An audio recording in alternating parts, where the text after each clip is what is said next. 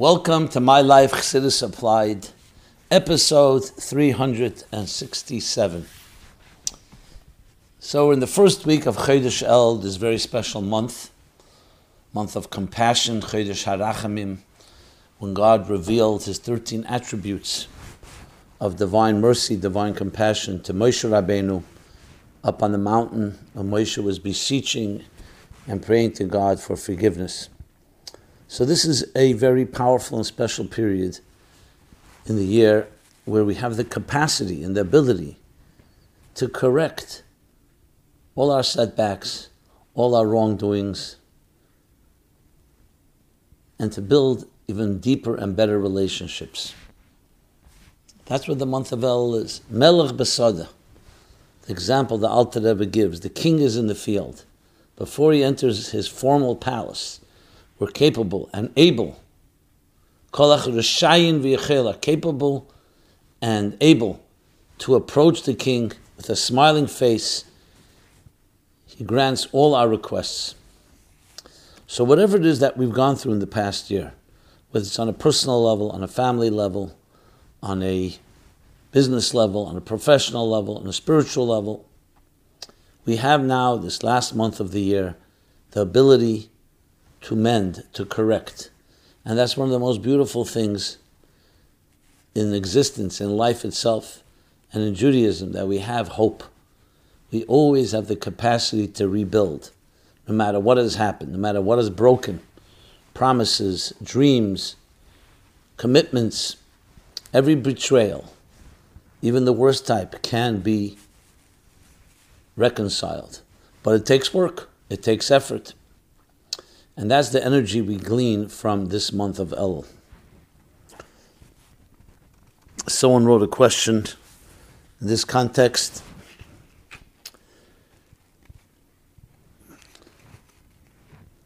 Is Elul a time of joy? Dear Rabbi Jacobson, how should we look at the month of Elul? On one hand, since the Talmud says when the month of Av comes, we diminish in joy. So since Av is over now, do we now increase in joy? Or should we look at Elul in a more serious way, as we are less than a month away from the judgments of the high holidays, and maybe we should prepare by being more serious? Perhaps we can also combine both ways. We can be joyous in knowing that Hashem, our Father, will forgive us and give us the opportunity to correct our mistakes and become better people. Like what is said about the song of Napoleon's March, that the song implies an impending victory even before the army begins to fight. And the Rebbe adapted the song for us to sing at the closing of Yom Kippur in a similar manner, as we know in advance that Hashem will accept our prayers and bless us with a successful year. I would like to hear your thoughts. May Hashem bless you with a sweet and successful new year. Okay, and the answer is correct, exactly correct. Seriousness and joy are not a contradiction. There are times when we express joy in a very open way. There are times where it's more concealed. But even when we express joy, it does not mean we're not serious. It's not frivolous, God forbid. Ivdus Hashem b'simcha. We celebrate with joy. We serve God with joy. So the high holidays actually is called Vigilu Berada, that you celebrate with a certain tremble. The simcha is concealed within the awe. So you don't dance when you're standing in front of the king on Yom Kippur or Rosh Hashanah. But we dance on Sukkot, the dance of Rosh Hashanah Yom Kippur. Bekesel Yom Chagenu, that which was concealed. Rosh Hashanah Yom Kippur comes out in an exuberant dance, an explosion of dance and joy is Man Simchasenu. Each day increasing all the way to Simchas Torah, the ultimate, the apex. And the same thing in Elul. On one hand, we said, Midas HaRachim, Chodesh HaRachamim. A lot to be joyous about when the king is smiling to you and granting your requests, even in an informal way. So that's joy. But the joy also comes with respect, with awe, and with a measure of discretion. Chassidus actually talks about the two levels of tshuva, tshuva tata and tshuva ilah. The lower tshuva is actually done with a little more sadness because you're dealing with cleaning up the dust, fixing that which was broken, There needs to be a certain seriousness, a certain humility. But then Shuvei Allah is B'simcha. Because Shuvei Allah is Ruach Toshav Elokim Asher Nasana. We're returning and connecting to our source. What greater joy is there when we reconcile and we connect and reunite with our very source of life? Godliness, God. With that said, this month has different days. We're now, as I said, in the second week. We're going to finish the first week of El, going into the second week. This is also the week of Parsha Kiseitze. Next Shabbos will also be the 13th of El. So the 13th of El is the 124th anniversary of the Frierdiker Rebbe's wedding, marriage, in the year Tov Resh Nun Zayin, which would then lead, just a few days later, the Rebbe Rashab would establish Temchet Mimim in the Sheva Brachos of the Frierdiker Rebbe. So we'll talk about that as well. But let's begin with Parsha Kiseitze. Now, being that this Parsha is always read during this month of Elul, so as such, you can imagine then that there's a connection between the chapter that we read and the month. The month of accountability, the month of preparation, the month of compassion, the month of Anila Deidi V'Deidilu. This month has many, many messages and themes in it. So, let's begin with Kiseitze, the very message of the first verse in this pasuk.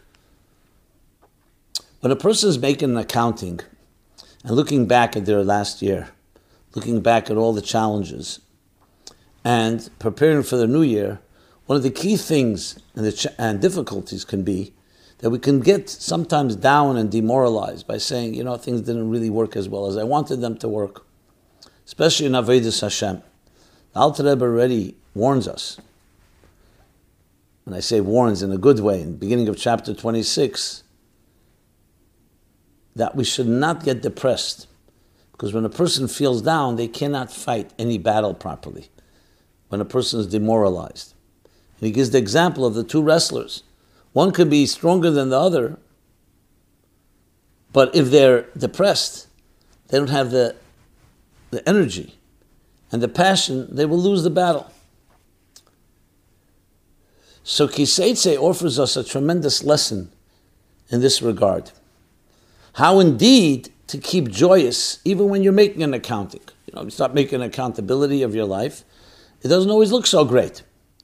And yet, we should always be infused with knowing that we can get through any challenge, which is the very message of Elul in these days, that though the Jewish people had built the golden calf, Moshe was praying to get forgiveness. And he will gain that forgiveness on Yom Kippur.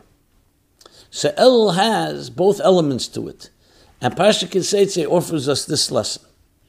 Two questions that are obvious when you read the first verse. Kiseitze l'mulchama alevecha v'nasat Hashem elekecha biyodecha. So what does he say there? When you go out to wage war, Kiseitze, alevecha, over your enemies. So two words here jump out at us. Why does it say Kiseitze?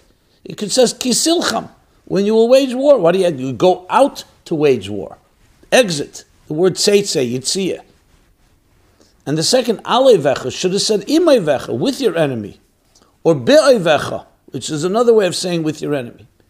Explains the Rebbe that these two words teach us a powerful lesson, that whatever war we fight, whether it's a physical war, and we should never have to know of that, but the internal wars, our own wars with within our own psyche, between the animal soul and the divine soul, between our different impulses, between your mind and your heart, between doing what's right and what you want right now, instant gratification, different temptations, the battles we may fight with our demons, or, God forbid, with others. There are times that you have to stand up for your position, for your values. So the Torah is telling us, know that every battle you fight is not within your soul. It's outside of you. The natural you is a peaceful individual, is a soul connected to the divine and to your purpose in this world. If you do indeed need to wage war, and in this world there are times we need to, whether it's psychological, emotional, spiritual, and so on, It's kiseitse. You're going out of yourself. You're going into a world. The neshama comes into this world, al korchachatachai, against its own will. Every morning, our souls return to us. Neshama shenasata bi tahiri, ata barasa, ata yitzarta, va'ata nefachta bi, va'ata meshamra bikirbi. Why do we need protection? Because in this world, the world is a world filled with corruption and depravity and hostility. So God protects. But the neshama is not, the battle is not in the turf of the soul. The battle is outside of the soul. The soul is connected to the divine all the time. So that's lesson number one. And therefore, it's alevecha. You're always above your adversary. You're never an equal.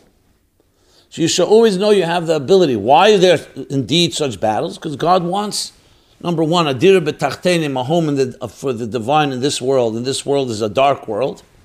And number two, to bring out the deeper strengths of the soul, which are only possible when there's resistance, when there's a challenge, when there's a battle. But never ever think that you are a warrior. You need to battle and you have all the tools you need. Mashbi'in eisei tihid tzadik v'al tihid rosh, as the Alter Rebbe brings from Seif Perek Gimel the Nid, the beginning of Tanya, from the Gemara, that when a soul comes to the world, it's given an oath. But the word mashbi'in also means masbi'in. From the word v'achalta v'savata, we're also sated. We're fed, we're nourished. We're downloaded within our very beings is all the strengths we will need to fight these battles. So Seitzei and Alevecha tells us the battles are there, but you're always above them and you're always outside of you. So you always have the edge, but you need to know that. You need to believe that. You need to connect to your soul. When you're tied above, you don't fall below. What means that your soul feels that connection. So the more soulful we are, the more we understand the purpose of why the neshama, the soul, comes to this world. Kiseitse, the neshama goes out of its natural comfort zone. Like Vayetze Yaakov me Be'er Sheva. As the Erech Chaim explains there. The Yaakov goes out of Be'er Sheva, the fountain of seven, which are the seven emotions of Atzilus. And where does it go? Vayelech Charona, to the place, the wrath of God, a place that is devoid of divine revelation, a place, a hostile world, a dark world, a corrupt world. But the point is to bring the godliness there. So we know the Seitzei in this month of Elul, and we know that Alevecha. So yes, we need to be accountable. We need to deal with the dust, with the grime, with any of the corruption or anything else that we may have unfortunately succumbed to in the year. But we go with that simcha, knowing Kiseitzel Mechama Alevecha. Okay. Next question on this parsha.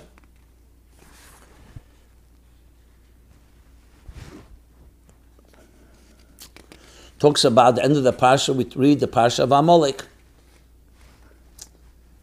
So here's the question: why are we so consumed with remembering and erasing Amalek more than any other nation? Dear Rabbi Jacobson, in Parsha Kiseitze, it talks about the commandment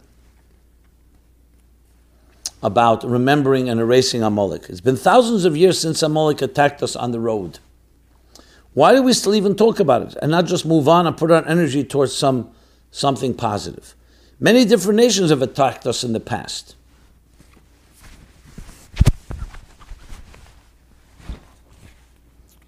Why aren't we commanded to remember them every day? Why was Amalek's attacks worse than any other attack? It would seem that attacks by the Babylonians and Romans, which led to the destruction of our holy temples, were worse, but we aren't commanded to remember those on a daily basis. So it's an excellent question, but this immediately reminds us that the Torah is medaberes b'elyenim u'ramezes b'tachtenim.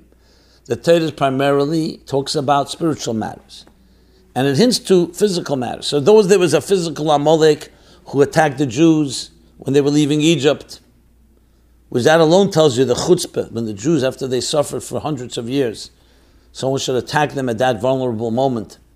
Tells you what Amalek is. But above all, Amalek is an archetype. Something that exists even today, even when we don't have a physical Amalek. Amalek is the gematria of Suffolk, doubt. Amalek throws asher karcha baderach from the word kirirus. It throws cold water on every inspiration, every passion. That's exactly what Amalek did. The Jews came out of Egypt. They were weak, vulnerable, but inspired. Amalek throws cold water, attacks them, giving them reason to feel dejected, demoralized. So Amalek exists within us to continue the theme of Elul and Kiseitzel Melchama Alevecha, Melchama with Amalek, B'chol Der V'der. In every generation you have a war with Amalek because Amalek represents all that which is apathy, indifference, gleichgültigkeit, complacency. Don't get so excited. That's the kiss of death. Better to have someone that argues with you and disagrees than someone that just throws cold water and says, no big thing. You get excited, inspired about something? Nothing to get excited about. Doubts, uncertainties paralyze us. So Amalek represents that, and that is unique to Amalek. Every nation, Chassidus explains how every nation had its own klippa, its own challenge. There's Midian, is machlekes, idea of divisiveness, and Bavel and Rome also have their particular klippa. Mitzrayim, of course, is the root of all klippas. Mitzrayim is all limitations and constraints. Mitzrayim from the word mitzarim. But here we're not discussing them. Each one of them has their particular negative energy. I believe we spoke about it in a previous episode in my life. I'm talking about Amalek. So Amalek, the Torah reserves special mention, special mitzvah, which Beruchni, spirituality, exists today too, especially in times when we're comfortable, when we tend to become complacent. That's what comfort, with the blessings of comfort comes also a certain type of apathy. And that's why it's so important to remember and to erase and to battle. Okay.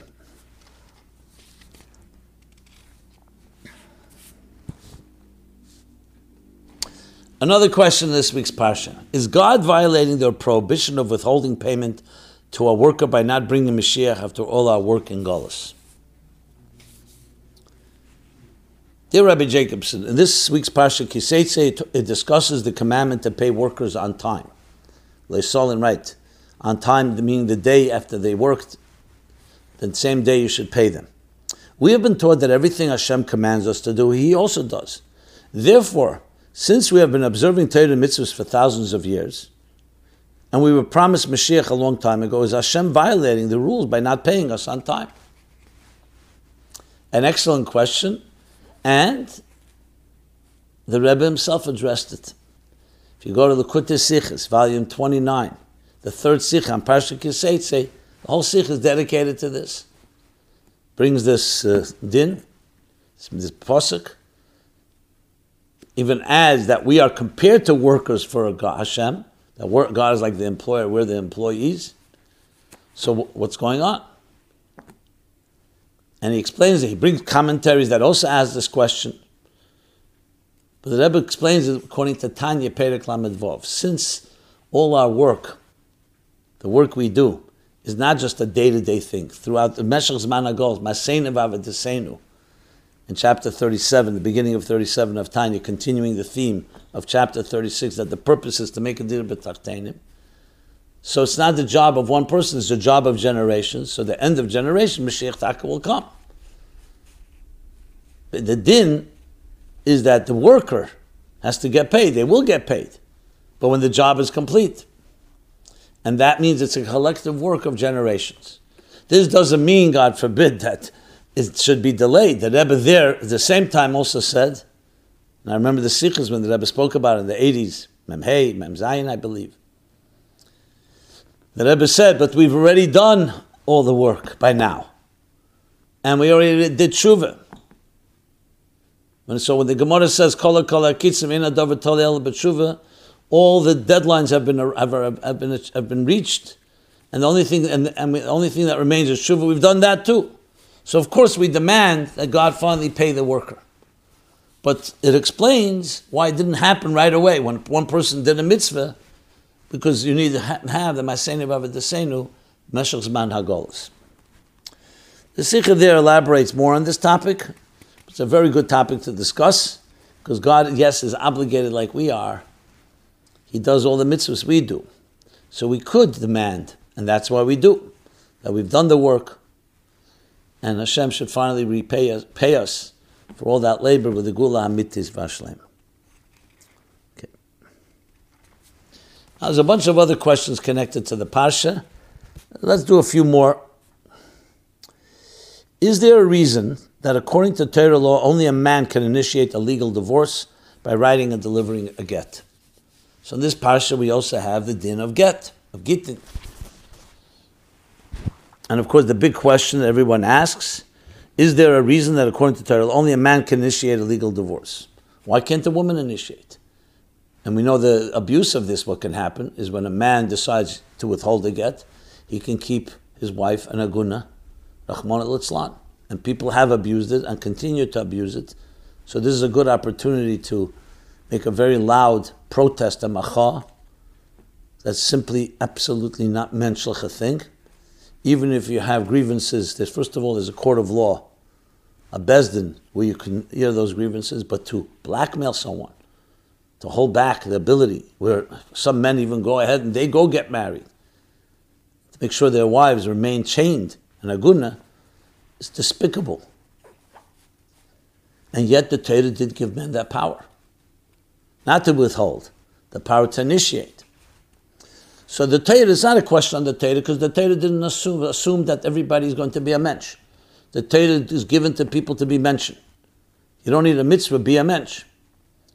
The fact that people can use Torah, novel b'reshus Torah, to be obnoxious, so-called with the license of Torah, finding loopholes or covering themselves with halacha, the Torah obviously knew that, the Ramban writes it, and that's also a tremendous travesty and crime, but that's part of free will, that all of us can unfortunately do things that are inappropriate and sometimes dress it up, so-called, in the garb of holiness.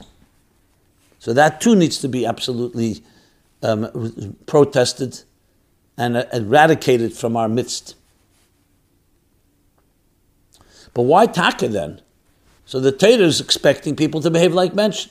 The Torah gives someone power, like a rabbi or a leader or a rav.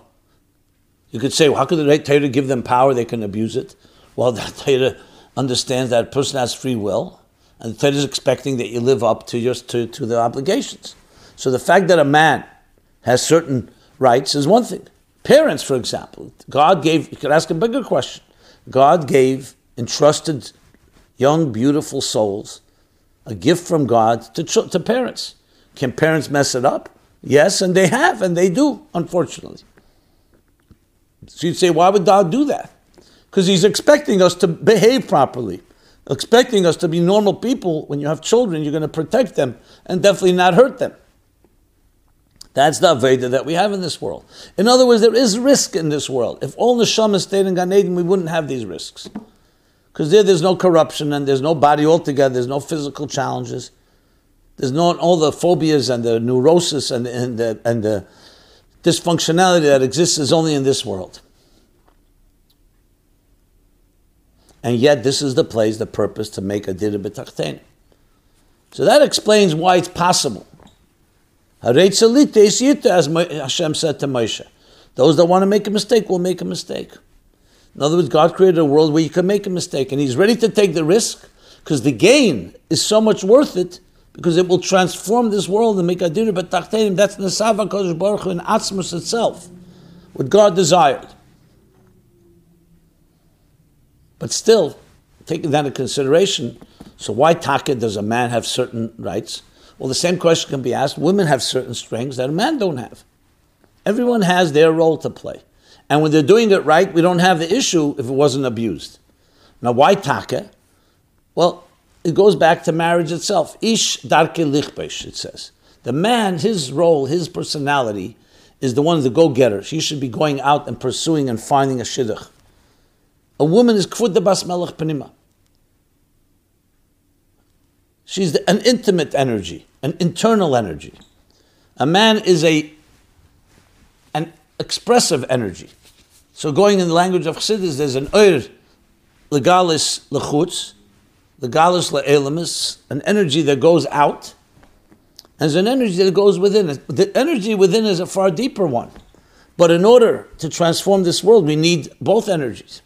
Like the Gemara says in Yevamos, the man goes out, he toils in the field, and he brings back grain, and the woman bakes it and makes it into a challah, into bread. He brings back flax and other such products, and the woman turns it into a garment. That's the partnership. The man has physical brute, more strength, more brute strength. Why? Because that's his role. His role is to take a world that is hostile, and the elements need to be tamed. So you need something to deal with that. You need the warrior, darke lichbesh. A woman's role is to take that and turn it into something beautiful, something useful. Like the Rebbe in the famous Chav Beis Shvat, B'chol Yevorech Yisrael Sichu. But the Rebbe Tzon Chaim Mushka, the Rebbe says there that Adira B'tachtenim, Adira has two parts. One is an actual physical home. Like when you build a home. Shelter, you need a roof over your head. You need a place where families can congregate and live. But that still doesn't tell you what kind of home it is. You could also have a home bare bones. Then there's a Dira Noah, a beautiful home, which is Marchivei Daita Shaladim, expands the mind. And the Rebbe said the name Chaya Mushka has both elements. Chaya, it brings vitality into the home. And Mushka, a scent, an aroma, a beautiful aroma, a spirit. So in Adira, the same. The physical person who's stronger is the one that's sent out into the fields to chop wood or do whatever he has to do in order to tame the elements. That's why man makes kiddush, even though a woman can make kiddush, but makes kiddush ala yayin. Wine is a symbol of aggression and strength. B'kadosh hayayin. He sanctifies it, the man. And the woman lights the candles. Primarily that's her role. Even though, as I said, each one can do the other. But you see, that's a traditional partnership. Lighting a candle is not fighting aggression. Lighting a candle, a little light dispels darkness. It brings beauty, it brings warmth, it brings a vibe, an aura into the home. So when it comes to the get, the same idea. It's the man, just as he was the one obligated to go out and do it, he's the one obligated to go give the get. But he's obligated to do it. So we're not talking about someone who abuses it, going back to that theme. Abuser is an abuser, which is the worst of all crimes. But to understand why, that's why, and this explains many other mitzvahs that men are given the obligation to do, because that's their role. And women have an equal partnership in the role they have and what they accomplish in this world. And you need both. And overlap as well. Okay. Next question. In last week's parsha, Sheftim, that is, we learn about the Egla Arufa. From it, we can also derive a general lesson that the community is responsible for the welfare of all its residents. Correct. We discussed it last week. In this parsha, we learn about the Ben Seder Meira. Another element in this parsha, Ben Seder Meira, is the rebellious son. The Torah elaborates what that means. So the person is writing, can we also assign responsibility to the community if a teenager goes wayward and rebels? And if so, what can the community do to help the wayward teen to get back on track to leading a productive life? Now, the Torah says, the Gemara does say, Ben Seder is lehoya v'le nivra. There's that opinion, that it never happened, never will happen. And it's just really meant in order to teach us the lessons of how to make sure that a child grows up the proper way. So it's l'ma yilmadu v'yirah. In other words, it's really more for us to learn, but not actually that there's such a reality. But there's no question there's lessons for parents and lessons for community, that we are responsible to educate our children, as I said before, not only not to hurt them, but to educate them, to inspire them. So you can learn from every verse of the Ben Seder Meira, you can absolutely learn lessons in what we need to do to make sure a child is the most refined possible child, Today we have many of these challenges in our homes. Ein bayis beloy. Every house has its challenges. And it's not about pointing fingers now who's to blame and who's not to blame. Because you could say 1 second the Ben Seder made is the fault of the parents. It just happens to be this child is a rebellious child. Well, it's not so simple. Yes, a person can be born with certain aggressive features and personality and disposition. But it's still incumbent that parents from the youngest age, even in pregnancy, a mother be careful what she reads, what she takes in, what environment she's in. Something the Rebbe talks about. And especially in the young age, when the child is born, to make sure the child is surrounded with holiness, with purity, with innocence, nurtured, loved, cared for unconditionally. And as the child grows, to always teach them through love, and even when discipline is necessary, also through love. Not overcritical and demoralizing and undermining and invalidating a child, God forbid. So there's lessons upon lessons that we can learn of what we need to do to make sure our children come out and grow into adults that are the most productive and don't have to fight demons and can spend their time expressing and bringing light into the world. So there's no question that that is part of the lessons from this parsha. Okay. And finally, a more difficult topic, but it also segues from what we just spoke about. This parsha also talks about the mamzer. So someone writes, the question, what exactly is a mamzer? And why is a mamzer punished for the sins of their parents? That doesn't seem fair. If mamzerim are only able to marry other mamzerim and their children also mamzerim, or can their offspring eventually join mainstream Klal Yisrael? Should someone start an online dating app called Mamzer? I know, it's a bad joke. Called Mamzer is the word to make it easier for them to meet each other. I don't think I would advise that. Well, a mamzer is a halacha categorization of a child born, not from two singles having a relationship even if they're not married, but from two married people who are married to different spouses, and while they're married have an affair and give birth to a child. Now, the child is not responsible for its biological parent's transgression, but it comes to teach us the consequences when people have an illicit relationship like that. That it's not just you're cheating on your spouse, you're also creating something that is unholy. Now, why would a soul have to come down and suffer like that, be categorized like that? That's another discussion. Well, maybe it's part of this discussion, the mystery of why certain souls come down in this world. Some grow into homes that are very unhealthy, souls that come down into handicapped bodies, have all kinds of different defects, mental illness, Down syndrome.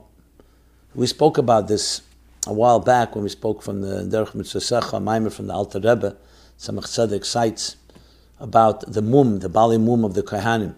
They can't serve in the temple if they have any defect, and what that means and the significance of that. So it deserves its own discussion of why certain souls come. Is it a tikkun for them, some type of repair for a previous reincarnation? Is it that they in some way help us all heal? That's what that mimer says. That helps us all heal all the wounds of the world. They represent the wounds. But that's more on the level of what the soul of this Nebuch, this child that was born. But the Torah is coming to tell us. It's not to punish the child. It's coming to tell parents of how sacred a relationship is. And there are consequences. You may not think there are consequences. People think, just fool around. And who's going to see, who's going to know? But when you realize that there can be born a child that will live forever, and I say forever means generations, until 10 generations as the halacha state, based on the psukim, but there'll be something that comes out of it. That means something toxic has entered this world.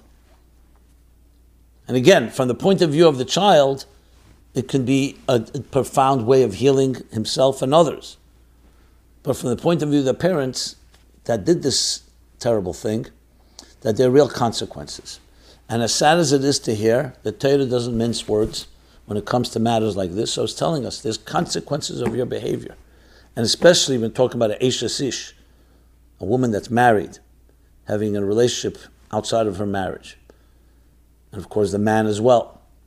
Creating something that lives on.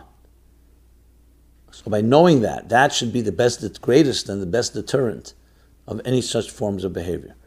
Now on a broader scale, the truth is with anything we do.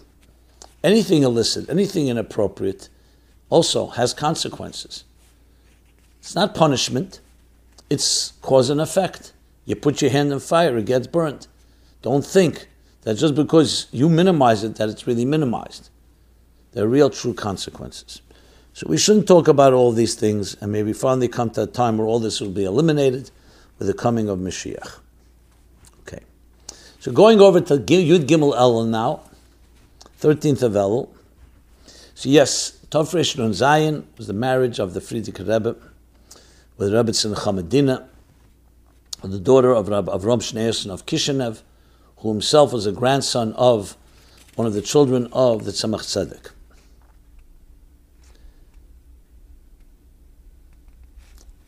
The wedding was in the city of Lubavitch. It was on Friday.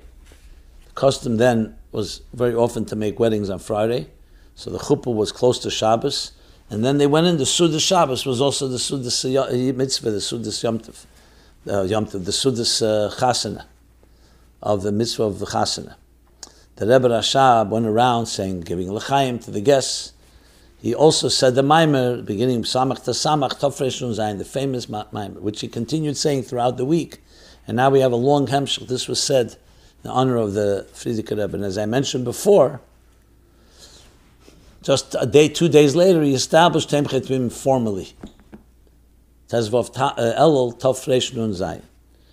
So just two lessons we can derive from this. The Rabbeim were mishtadel, made effort to make marriages in the month of Elul or Kislev. The Rebbe was married in Kislev, but Yud Gimel Elul, and then you have the wedding of the Rebbe Rashab and Yud Aleph Elul.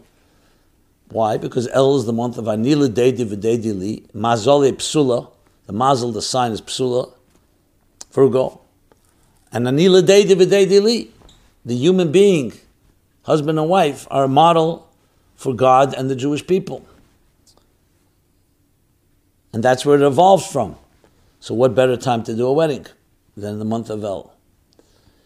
Specifically in this case, we see that in marriage, just like in a negative way I just discussed, in a very negative way, there are consequences. There are also positive fruits that are born from a marriage.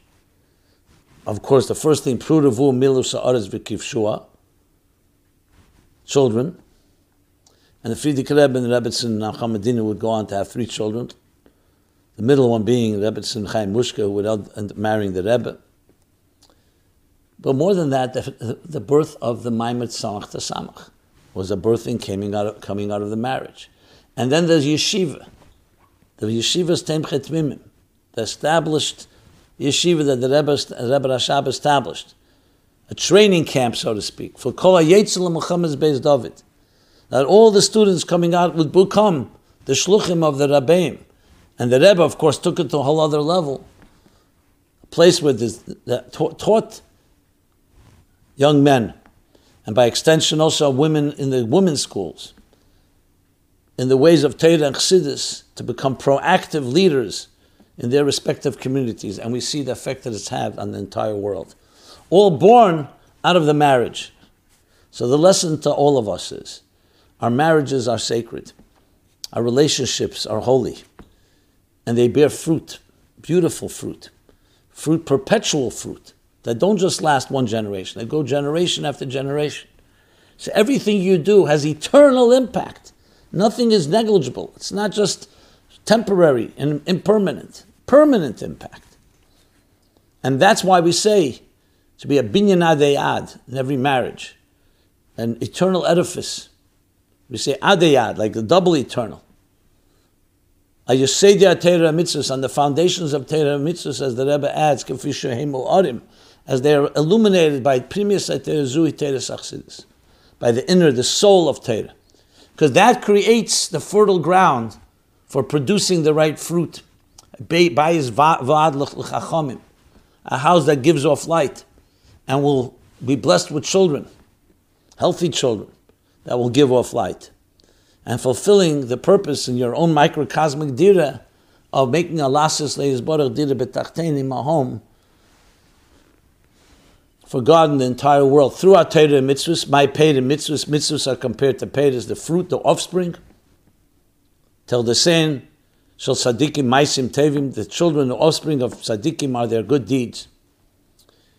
So we produce, and that's what the point of it all is. So Gimel El offers that as a lesson, among other lessons that one can derive from it. Following up, last week, Shaftim, we spoke about many different aspects of it, but someone wrote a question, so I'll just follow up on that and say like this. Can we apply the prohibition to return to Egypt due to its depravity? Can we apply that to avoiding living in depraved communities in society today? To our fearless galactic mashpia Reb Simon, greetings and blessings. We learned in Pasha Shaftim that we're not allowed to dwell in Mitzrayim. The Rebbe quotes in the Sikha, the Rambam, Kedei shlei nilmud, kfi rosam shlei ninag, nena keminhagehem hamagunim l'das Torah. Basically, the Rambam says, so we shouldn't learn from their denying of God and their behavior, which despicable behavior that goes against Torah. As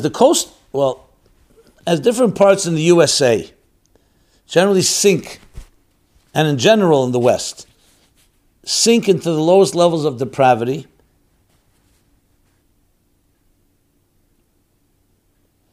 at what point do we understand the prohibition of dwelling in Egypt to referring to modern leftist secular culture? Before answering the question, let me just refer you to two places the Rebbe speaks about this prohibition, especially in context of the Rambam, who actually lived in Egypt. And it says in places that he would sign his letters when he lived there to someone who's being over, who's transgressing 3 lavim every day because of living in Egypt. So how do you actually reconcile and explain it? So look at Likutei Sichos, volume 8, page 246. There's a large footnote there, the Rebbe speaks about it. And there's a whole sikha of it in Chelik Yutes, Likutei Sichos, volume 19, Shaftim, on this whole topic. As far as this question, well, though we can learn lessons from every mitzvah and from every prohibition, we have to also be careful of how far to go. To say that there's a prohibition to live in certain places because there's corruption or depravity, well, there is, in general, the Torah tells us that live in a city with people that are Shemrei Torah mitzvahs, and that places that are more conducive to Avodas Hashem. But especially today, where is there a place like that you can find that's completely pure like that? More importantly, the Rebbe sent his shluchim out. Many of those cities, most of them have certain elements of them that you can say fit into the depravity level. But that's our role, is to come and change that. So to make a prohibition like that, we have to be careful. Now, why did the Rebbe do that, even though it says stay in the community? Because the Rebbe felt Pekuach Nefesh, and we're finishing the Berurim, Pekuach Nefesh meaning the Jews, and even the non-Jews, who need inspiration. And many of them are Tenekes Shenishbuf, not all of them, which means it's not their fault. So we're here to bring light and to inspire and to build, and indeed that has happened. So that's the main reason. Now the Rebbe, of course, as a leader, as a Rebbe, knows when you can do that. And he took a chrayis, and he said, when you're zugebunden eben, fällt man nicht unten, that we have the strength to be able to achieve particularly that. So therefore, I would stay away from prohibitions. I would just say that, yes, of course we have to learn that we should not be influenced by our environment. We should influence our environment. That's the main lesson I would take out of that. Okay.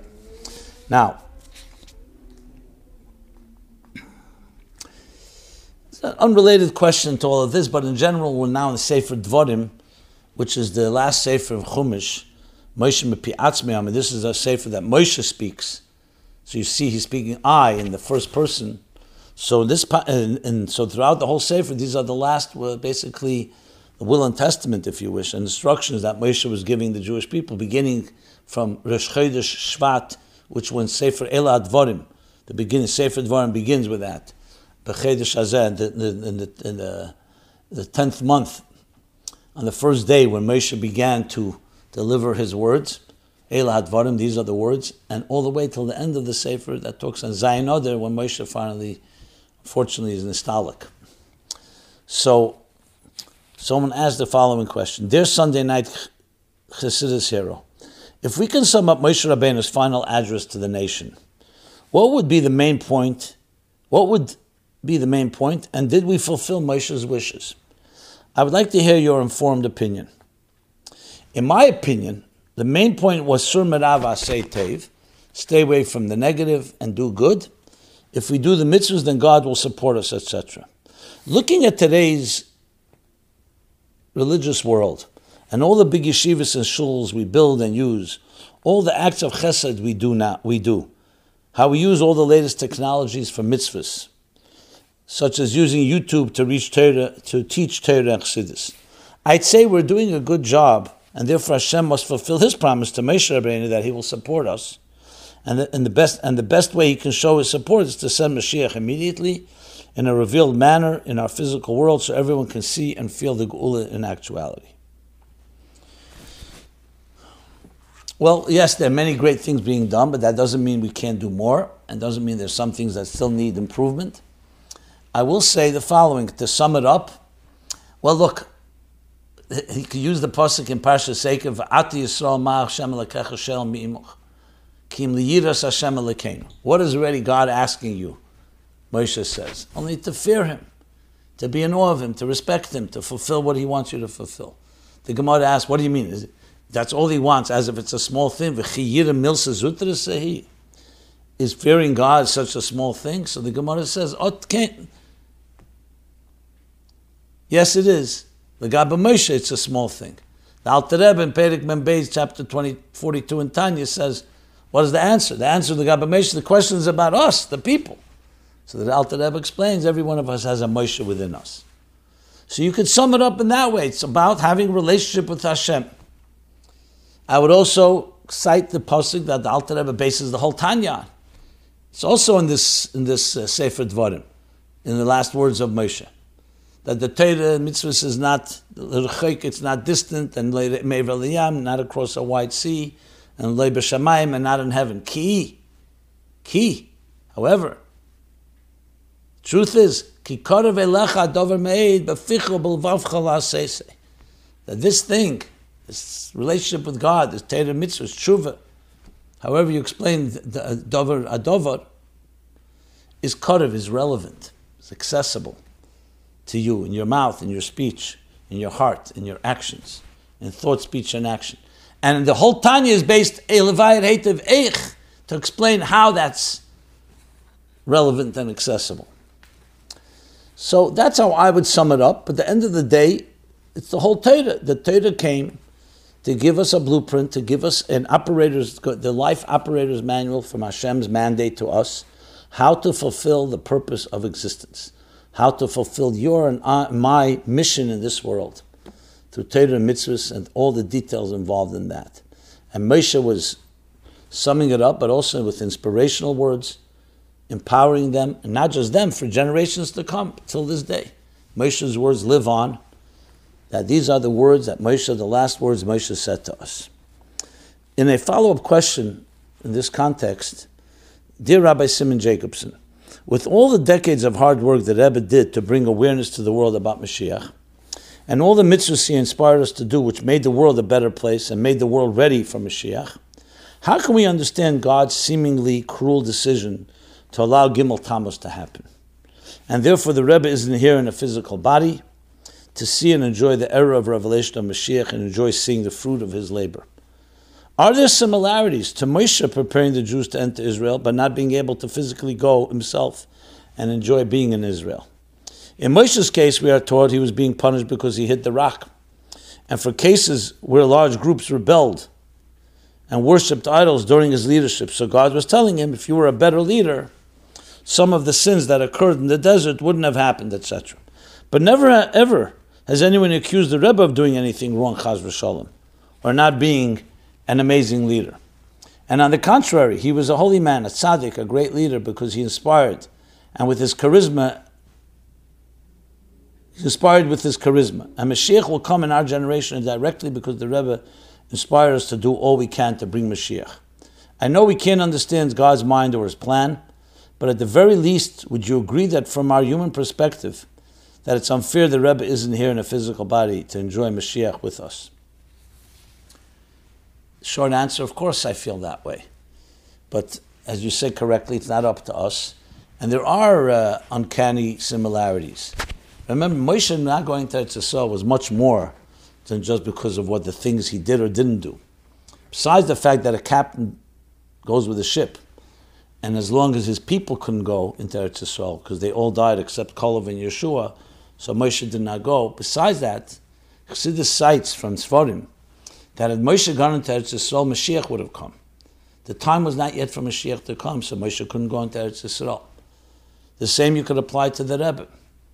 We did not do what we had to do yet, so the Rebbe can't go into the Geula without us, even if he's completely on that level, and he's definitely on that level. So the Rebbe told us, marching orders, I did whatever I can, now do what you have to do. There's no doubt that if we do what we have to do, the Rebbe will rejoin us and we'll go to the Geula. Is it unfair? Of course we'd love no Gimel Tammuz, and we'd love that we could already march into the Geula without all this concealment, already 27 years since Gimel Tammuz. Of course we'd want that. But clearly we can't just talk about what could have been, what would have been, and we can't sit and complain. We have to look at ourselves. What do you and I have to do? That's the way how I would address it. With that, the next questioner asks, is it possible that Mashiach won't come in this generation? I'll add, God forbid. What is the difference between seeing something in actuality or hearing about it years later? Which is more advantageous? The generation that actually saw all the miracles of Yetzias Mitzrayim and was present at Mount Sinai to receive the Torah didn't actually make it into Israel. Their children and grandchildren who didn't see it but only heard about the miracles did make it out of the desert into Israel. My fear is that if history repeats itself, those of us that saw the Rebbe before Gimel Tammuz might not see Mashiach, and perhaps only our children that weren't alive before Gimel Tammuz and only heard about the Rebbe and how he inspired so many people to increase in doing mitzvahs will get to see Mashiach. Please relate some of the guarantees that the Rebbe gave us to let us know that Mashiach will come in our generation to offset my fears. Thank you. So first of all, if your fear shouldn't be driving your life, nor anyone's life. The Rebbe said, Zoder Ashvi, he gave us marching orders. The only way I could answer this question is, no, we don't think like that. We don't think in fatalistic terms that that's because it happened then, that's why it's going to happen now. The contrary. We learn from then that it shouldn't happen now. But that's up to you and I. This is not just about guarantees. What are you and I going to do? I, for one, can say, honestly, I do not feel I'm not going to point my finger to anyone else, myself, that I've done everything I can to bring Geula. I know I haven't. I know things that could be done, that would work, that I haven't done for whatever reason. I'm not giving excuses. So that's the only question I ask myself. I don't have a question about the Rebbe or about God. They I'm not worried about. Worried about myself and about us, what we need to do. We were given by the Rebbe all the resources.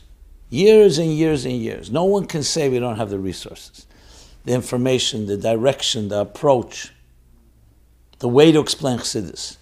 What's lacking is our job of your futsu, of distributing it and reaching as many people as possible, a critical mass. Now, could the Geula come without us doing all that work? Of course it can come. We hope it does. But we can't think like that. We have to think, what am I going to do today and tomorrow and the next day? So that's how I address something like this. I'm not looking for reassurances. I have no doubt that the Rebbe's words, Divrei Tzadikim Kayom Milad, are eternal and are real, about Deir Hashvi, that this will be the last generation in Golus and the first in the Gula. But he also said we have to do something about it. So my focus is not on the Rebbe's promise, but on what we need to do to make sure that promise is realized. Simple as that. And I hope that I convey that accurately and that you feel the same way as you hear it from me. Moving to another question, as you see, there's a lot of different questions, and I'm starting to try to catch up. There's a lot of backlog as well, but we move along and do what we can. So the next question is, what will it take to have God answer our prayers to prevent tragedies? In the past year, we unfortunately had many tragedies. Finally, our prayers were answered and we have communal good news. A child who was lost during a camp excursion was found safe a few hours later. Thank you, Hashem. May Hashem continue to make miracles and protect us. What did we do differently during this serious situation to make God answer our prayers that we didn't do during previous serious situations that turned into tragedies? What shall I say? God hears all our prayers. How he answers, sometimes we see it in a revealed, open way exactly as we want it. Sometimes we see an answer, but not the way we expected or wanted it. And sometimes the answer comes a little later. So we have to continue doing what we have to do. I cannot answer why did God not answer the prayers to save lives that we know passed away in tragic ways, whether it's during collapses or other things or COVID and so on. I don't have an answer for that question. But we firmly believe God heard the prayers, and sometimes he says no. Or maybe his no sounds no to us, but it's really not a no, it's a yes, but in time you'll understand. We need to continue doing what we did, like I said before. I think I see a constant recurring theme here. And I have to speak, I'll speak from my heart right now. Well, I hope I'm speaking all the time from my heart, but especially these words. If I learned anything from the Rebbe, and from Torah and from Chassidus, it's this. We don't look to someone else to do the job that you and I have to do. I don't want to use the word childish and immature, but it is somewhat. To point to the Rebbe or to God and say, why are you doing this or not doing something, is not what we are given the responsibility to do. Our responsibility is to do what you have to do. Can you pray to the Eibush, to the Yisher Rachmanis? Of course you can. But if 1 second that becomes an excuse and delays that you don't do what you have to do because it's not, what could I do? I did everything, it's up to God. No, that's not what we were taught. If the Rabbeim had that attitude, we wouldn't have Chabad altogether.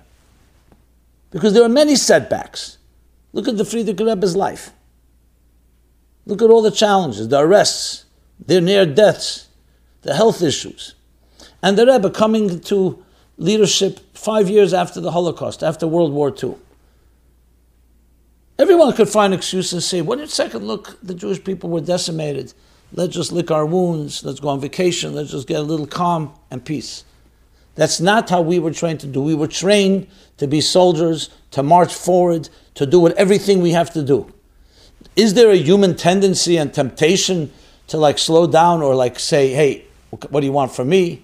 I'm a weak person, blame someone else, or turn to God? Of course there is. But that's not how we were trained. And I'm sitting here with a platform called My Life Chassidus Applied. I have to, with integrity and honestly and with sincerity, convey what I was taught. Is it easier just to not do? Of course it's easier. But that's not how we were trained. So I'm not saying this, God forbid, to criticize any of the questions. I read them fully and I'll read them on, and I'll continue to read them. And people, people have a right to cry out. We are children of God's. We're children of the Rebbe's, and we can cry to our Father and say, have Rachmanis. What else do you want from us? But on a mature level, we have to ask ourselves, what are you doing about it? And that's where I keep going to that point again and again and again. So there are many things we will not understand. We do not know why, but we know, and we have to ask, what are we going to do about it? And that's also an empowering statement. It means you could do something. You're not a victim. You're not a product of circumstances. You have the power to be proactive. How Hashem works it out and cooperates, I'm not worried about God. I'm not worried about the Rebbe. They know what they're doing. We have to figure out what we need to do. That's how we have to look at it. And that's the ultimate role. That's the thing we have to figure out. We're not asked the question whether we could do it or not. We have to figure out how to do it. Okay. How do I help my son make the right decision about moving away from us? This is a question that just came in. It was very touching to me, so I said, you know what, let me read it this week. Hello, Rabbi. Sorry, my English is not good. I'm not going to read exactly the English, the broken English, but I live in Poland because I stay here to respect and do maintenance for old community cemeteries. Many times visitors come from America to pray here, and they tell me I have a big merit because of my job here. My family have been caretakers of cemeteries for many generations. My son's saying he no longer wants to work with me here, and he wants to go to college and live in America. What can I show him in Torah to help him What can I show him in Torah to help him decide what he wants to do? Signed by this individual. Thank you. Well, a general question, the Torah does give us instruction about everything in life. So the Torah's approach to this issue is to weigh all the factors. And let's go through those factors. Every person has their destiny and has their mission in this world. It could be, his mission may be partly to be with you and work there, or it could be not. There's the concept of b'mokim sheli bechafetz. It talks about where you start learning Torah, where your heart desires, but it also can be broadened. In general, it's best when a person fulfills their mission in the areas where they have passion. You start pulling teeth and it's very difficult, you have to look elsewhere. Now, sometimes your mission is a difficult one. But I'm not talking now, I'm talking if you're sitting with your son. If I was sitting with him, I would ask him, why do you want to go to America? What are you driving toward? What are your goals? And if indeed those goals make sense, it could very well be that's his mission, to move on. So I would advise, if you can, talk to your son and say, maybe you want to speak to someone that's not the father, not you as a father, that's too close to him, someone that's more objective, an outsider that he can get some advice from. It could be a mentor, it could be a coach, maybe someone living by you. If he wants to call me, I'm happy to speak to him. I've never met him, I believe, but I'm happy to speak to him. But that's how you go about this. To first understand what are the circumstances and what are the reasons. And it could be very good, legitimate reasons. That's how the Torah answers and directs us to behave with such a question. And this is really applicable to so many different areas as well. Okay. With that, I've had a lot of questions about Mashiach. And this really began Chav Ches Nisan time, when it's 30 years from when the Rebbe said the Sikha, do everything you can. And I went through them back then and intermittently. So I still have a few more, and I'm just simply trying to fit them in. So let me just go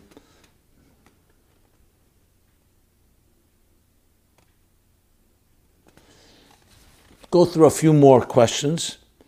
Some about Mashiach, some about Chis HaMesim. So I'll just do, I don't know why I'm beginning with this one, but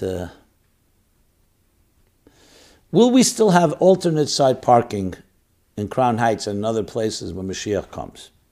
My question is not meant to be humorous. Oh no, let me correct that. My question is meant to be humorous. But the serious question is, when Mashiach comes, will our daily burdens be eased so we can dedicate more time to spiritual matters? Well, yes, exactly as the words of the Rambam, Lo yeh eisa kol ha'elam ela l'dasas Hashem bilvad, that the business of the world, its occupation, will be nothing but to know God, which will mean everything in the material world will be for a higher purpose. About alternate side parking or other annoyances like that, there's a reason for it, is to keep the streets clean, or to fill the coffers of the city. But the point being is that when Mashiach comes, our focus is going to be on spiritual, divine matters. That's correct. Dear Rabbi Jacobson, firstly, may God bless your parents for creating you and raising you right, and giving you the tools to make these amazing Torah programs every week. Thank you. My question is this. It says in a few places that when Mashiach comes, that God will take the sun out of its shell and it'll be very hot outside. Does this imply Mashiach will come in the summer? But that may not make sense, because when it's summer in the northern hemisphere, it's winter in the southern hemisphere. And wouldn't Mashiach have to be revealed to everyone simultaneously?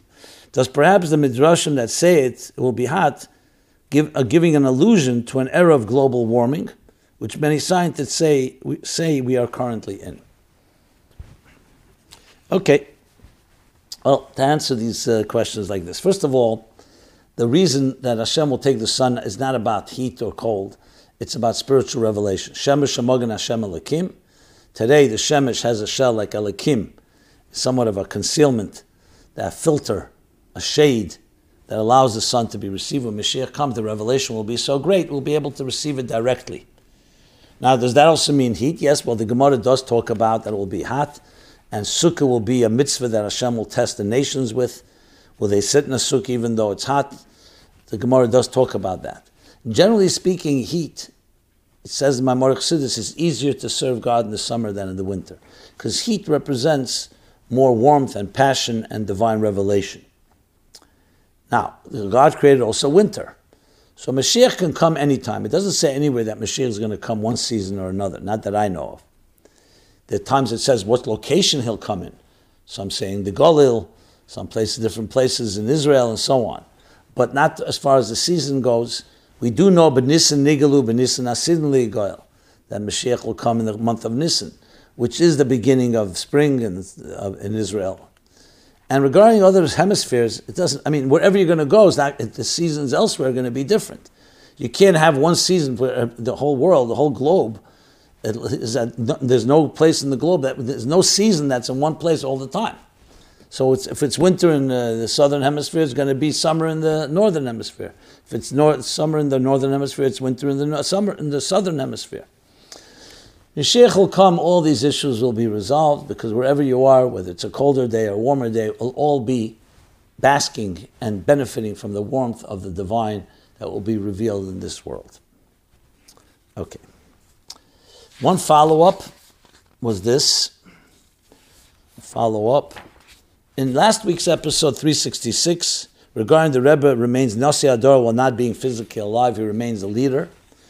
Dear Rabbi Jacobson, what is the source for the idea that a generation can be led by a Nasi, a leader, a Rebbe who is not physically present in the world, not flesh and blood, not soul and a body? Thank you, Rabbi Jacobson. I don't know if there's a source, and frankly, the question you have to ask is, what is a source in general? I mean, we know there's this pastusha demesha b'chol dar v'dar. Every generation has a Nasi, a leader, and it's an extension of Moshe Rabbeinu, just like Moshe was the leader in his time. So we know that's what we're told. But like, who was the Rebbe or the Nasi before the Baal Shem Tov came around? Was there a Nasi that was revealed? Different communities had their leaders. There were times in history where you couldn't necessarily point to a Nasi Hadar. So we do have precedent. Now, the fact why God would do it this way, that goes to God's mysteries. The fact that there is no Rebbe now is up to God, not up to us. It's not like we're rejecting someone. If Hashem wanted to send a Rebbe, he would send a Rebbe, another Rebbe. So clearly the Rebbe remains, Mahu Emidu Mishamish, Malahal Emidu Mishamish, Afkanu Emidu Mishamish, Lo Yazav Semar Yisei, continues to lead the Ruchnias, and gives us strength. If God wants a physical leader, he'll send a physical leader. That's how we look at it. So it's not about sources, it's more of a practical question, really. Okay. Chassidus question. So this is part 2. Do we really exist?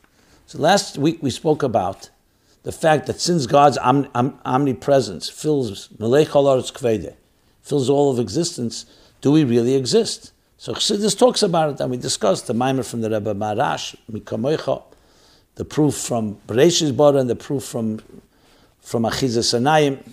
I'm not going to go over that. That was last week's episode. You can check that out. But I want to go with a few more questions regarding this. We also spoke about the Sikha from the Rebbe Shabbos Parsha Mishpotim, Tovshen Chav Zayin, where he explains the end of 4th Perik in Shari Yuchid V'Amuna, Tzimtzum Nikra Kelim, to explain that the tzimtzum is not just a concealment, that actually has substance. So there's an actual existence of this world. So even for those that the concealment doesn't affect, there still need to affect and impact the world that we know that exists. So God created an existing reality.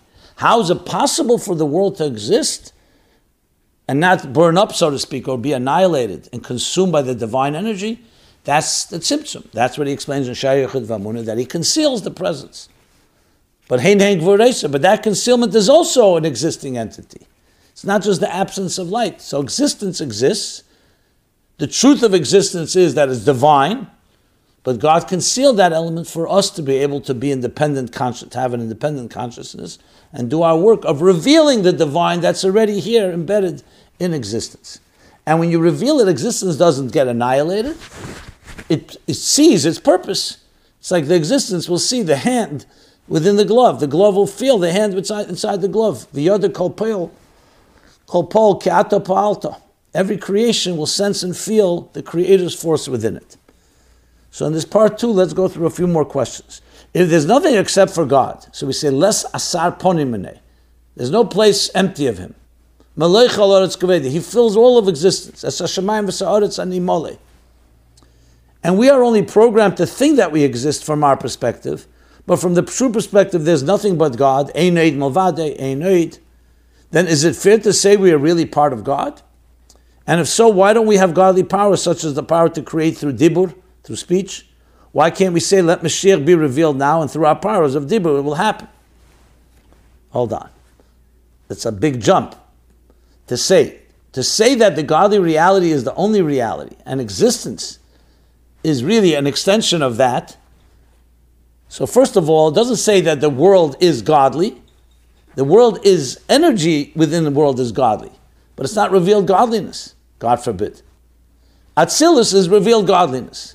When you do a mitzvah in this world, and Mashiach comes, there'll be revealed godliness. Right now, we don't see that godliness. So even though in truth, Ein oid malvade, it's really godly energy, that doesn't make us God. That just means that we are a product of godly energy, and all of our existence is really godliness, the words of Hashem, Yehir Rakia, and so on. So to jump and say that we're really part of God and therefore we have godly power? No. We say that a neshama is a chelik elokam mal mamish. Vayipach ba'apov nishmas chaim. The soul has a divine personality. God infused it with divinity. So it has the power to achieve things. But it's still also not God. Chelik elokam mal mamish doesn't make it God. It means it's a part of godliness. And godliness manifests in it, as opposed to other parts of the world which are just created by God. So we can bring godliness into this world. And yes, our dibur therefore has strength, but it's not the strength of God Himself, it's the strength of the godliness within our souls. And God is giving us His strength and say, I'm giving you the strength to bring me, my presence and my revelation into this world. In Parsha Bereshis, we read about God creating the world.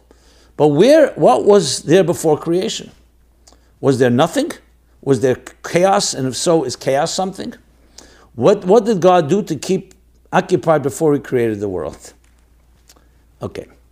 So first of all, to wrap your head around this is not so simple. Similar to the question the Maggid asks, so why did God not create the world earlier? And he answers, because man itself is a creation, time itself is a creation. There was no earlier. So in a sense, the world is a self-contained reality, but it's limited. Like we say, Hu Mekayim Shalelam, God is the space of the universe. He occupies the entire space of the world. Ava ein ela ela mekayme. Eina ela mekayme. The space of the world is not God. Basically, the opposite of pantheism, Spinoza's pantheism, God is nature, nature is God. God is nature, but nature is not God. So think of the universe as a piece of art that the great artist, the divine cosmic artist, painted. God painted a painting. Now the only difference is a painting is outside of the artist. God's painting is within. But the art is only an expression of one expression of the divine. So anything outside of that art, what we call before the art, or what you're saying like before creation, what was there before? There is no before. Before our levels, before that art was created. Art can only understand its parameters within that piece of art. That's its box, so to speak. That which is outside of the box is the divine that's beyond this piece of art. Maybe other pieces of art, maybe beyond art altogether, beyond everything altogether. So time and space as we know it is contained in its so-called box of time and space, and there is no before. And so when you say before creation, you mean a higher level than the art? Yes, a higher level than the art exists right now too.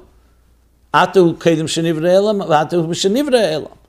It's the same godliness that didn't change when he created the art. He did not change. He remains the same God. So now there's a piece of art that we occupy. That's the world that we know, the universe we know. There was no chaos because chaos is also part of creation. Bereshis bara Elokim, and then says va'aretz hesa toyu v'voyu. In Mailan Shtalshlus, toyu is a world that comes after Ak, Akudim, Nekudim, Vrudim, after Akudim. So it's a world. So even chaos is also a dimension in part of Seder Shtalshlus. What did God occupy? First of all, he doesn't have to be occupied. That's all human terms. God is God, and there's no, what is he occupied now on those levels?